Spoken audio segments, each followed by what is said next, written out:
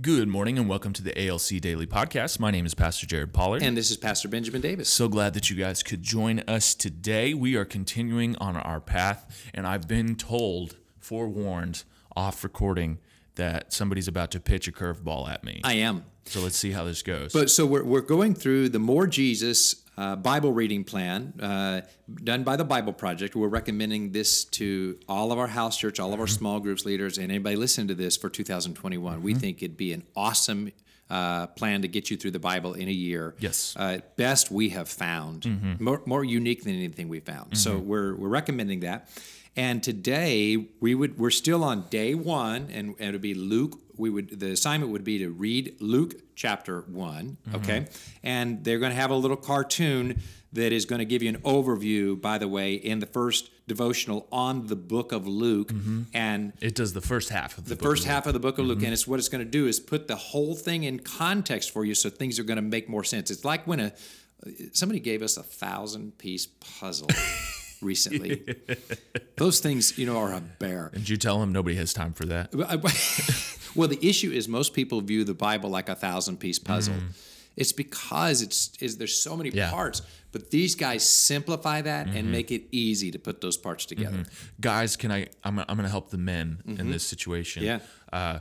Pastor John did an amazing thing for Krista this year. He took a really good family picture, and he found a company online that prints that family picture into a 1,000-piece puzzle. Wow. And then you can put that puzzle together. So guys, if you need a creative gift for Valentine's Day or a birthday, you can reach out to Pastor John and find out where he did that. So here, give his cell number for the whole world That's to know. right. And Pastor John's cell phone number is... Okay, so that actually leads us into where we want to go. I almost made a dangerous joke, and I stopped myself. I'm glad you did. That leads us into where we want to go. So if we're reading this devotion, you would read this question: what limitation made Zechariah hesitate to believe the angel's message? Now, that's a pretty plain Jane question that we would have answered in our devotional, okay? But there's a follow-up. What things in your life cause you to hesitate to believe? Okay, now, you would have read Luke chapter 1, and then you'd maybe journal, what about Zechariah made him hesitate to believe the angel's message? And you would see, well, he and Elizabeth were old and they were barren. And he said, well, we're old. It's hard for me to believe we're going to have a baby, and I'm the high priest, and et cetera. Okay, that's all good. Now, here's the curveball, okay? What things in your life cause you to hesitate to believe? Now we're getting into intimate answers. Oh, my life. What struggles do I have that make it hard for me to believe? Now, let's pretend that this is that moment where this is your once per week thing you're going to post on just your intimate group. In our case, it would be our staff. If you're listening to this, maybe it would be in your small group or your house church. And you're thinking about, how vulnerable am I willing to be with my small group about things that are hard for me what makes it hard for me to believe? And you're going to leave that in the comments section and be vulnerable with your small group. Now, the problem is we're on the worldwide air. People from Ukraine are listening to where are people? What did you say? We got some listeners from some people in Belgium. Listening to this. And some Ukraine. And whatnot. So this is the world. That's right. All right, Pastor Jared. What things in your life cause you to hesitate to believe? Absolutely. Well, we actually talked about it in our Worship And series this past weekend. We talked about the worship and weakness, or worship and fear, is what we focused on. And so one of the greatest fears and doubt, and that's what I wrote that Zechariah struggled with, was fear and doubt. Same type of thing. Elizabeth was barren, and they're going through all of these circumstances. They're old. Non-event. A non-event. They had prayed for the baby for their entire life, and it was a non-event. Yeah. And so one of the things, and I'm mentioning this a lot, but this was how impactful it was in our lives, is that I'd been on. My wife and I had a struggle with infertility. I went to Cuba 3 or 4 times in that span. And I prayed for people. I prayed for a guy who was blind and his eye was opened. I prayed for people that were oppressed by the demonic and they were delivered. I prayed for limbs. I prayed for a kid's arm that was broken and it snapped while I was praying. There was a loud noise while I was praying. His parents were standing right there. They were lost and they got saved because their kid's arm just got healed. That's cool. And so all of this is going on, and there's this thought in my mind of, well, God moves in their life, but he doesn't move in mine.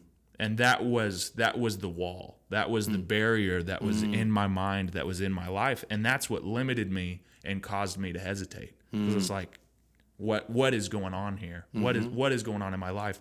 And what that does is that turns you into like a piñata, and you start hitting it, and you're beating yourself up going through that. And so that's one of the things that God tore down in my life. It's something that I built that wasn't meant to be there, purely based on time.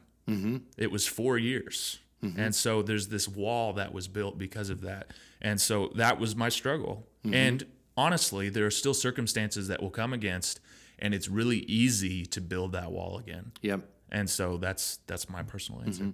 So I think that what I want to kind of take off on this is that everybody's got something. Everybody has something that makes it hard for them to believe. That's why God will often use missionaries, because this is an outsider that is a fresh approach to you.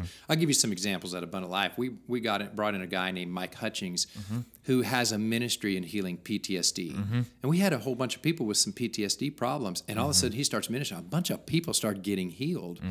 Brand new person that has got miracle faith for healing of PTSD. Yeah, that's awesome. And see, so that's the point is we've all got stuff in our own lives that make it hard for us to believe, and sometimes God will use an outsider, but then sometimes God will just use things like a fast or the Word of God to break those down, our own personal experiences to break those resistors down, right?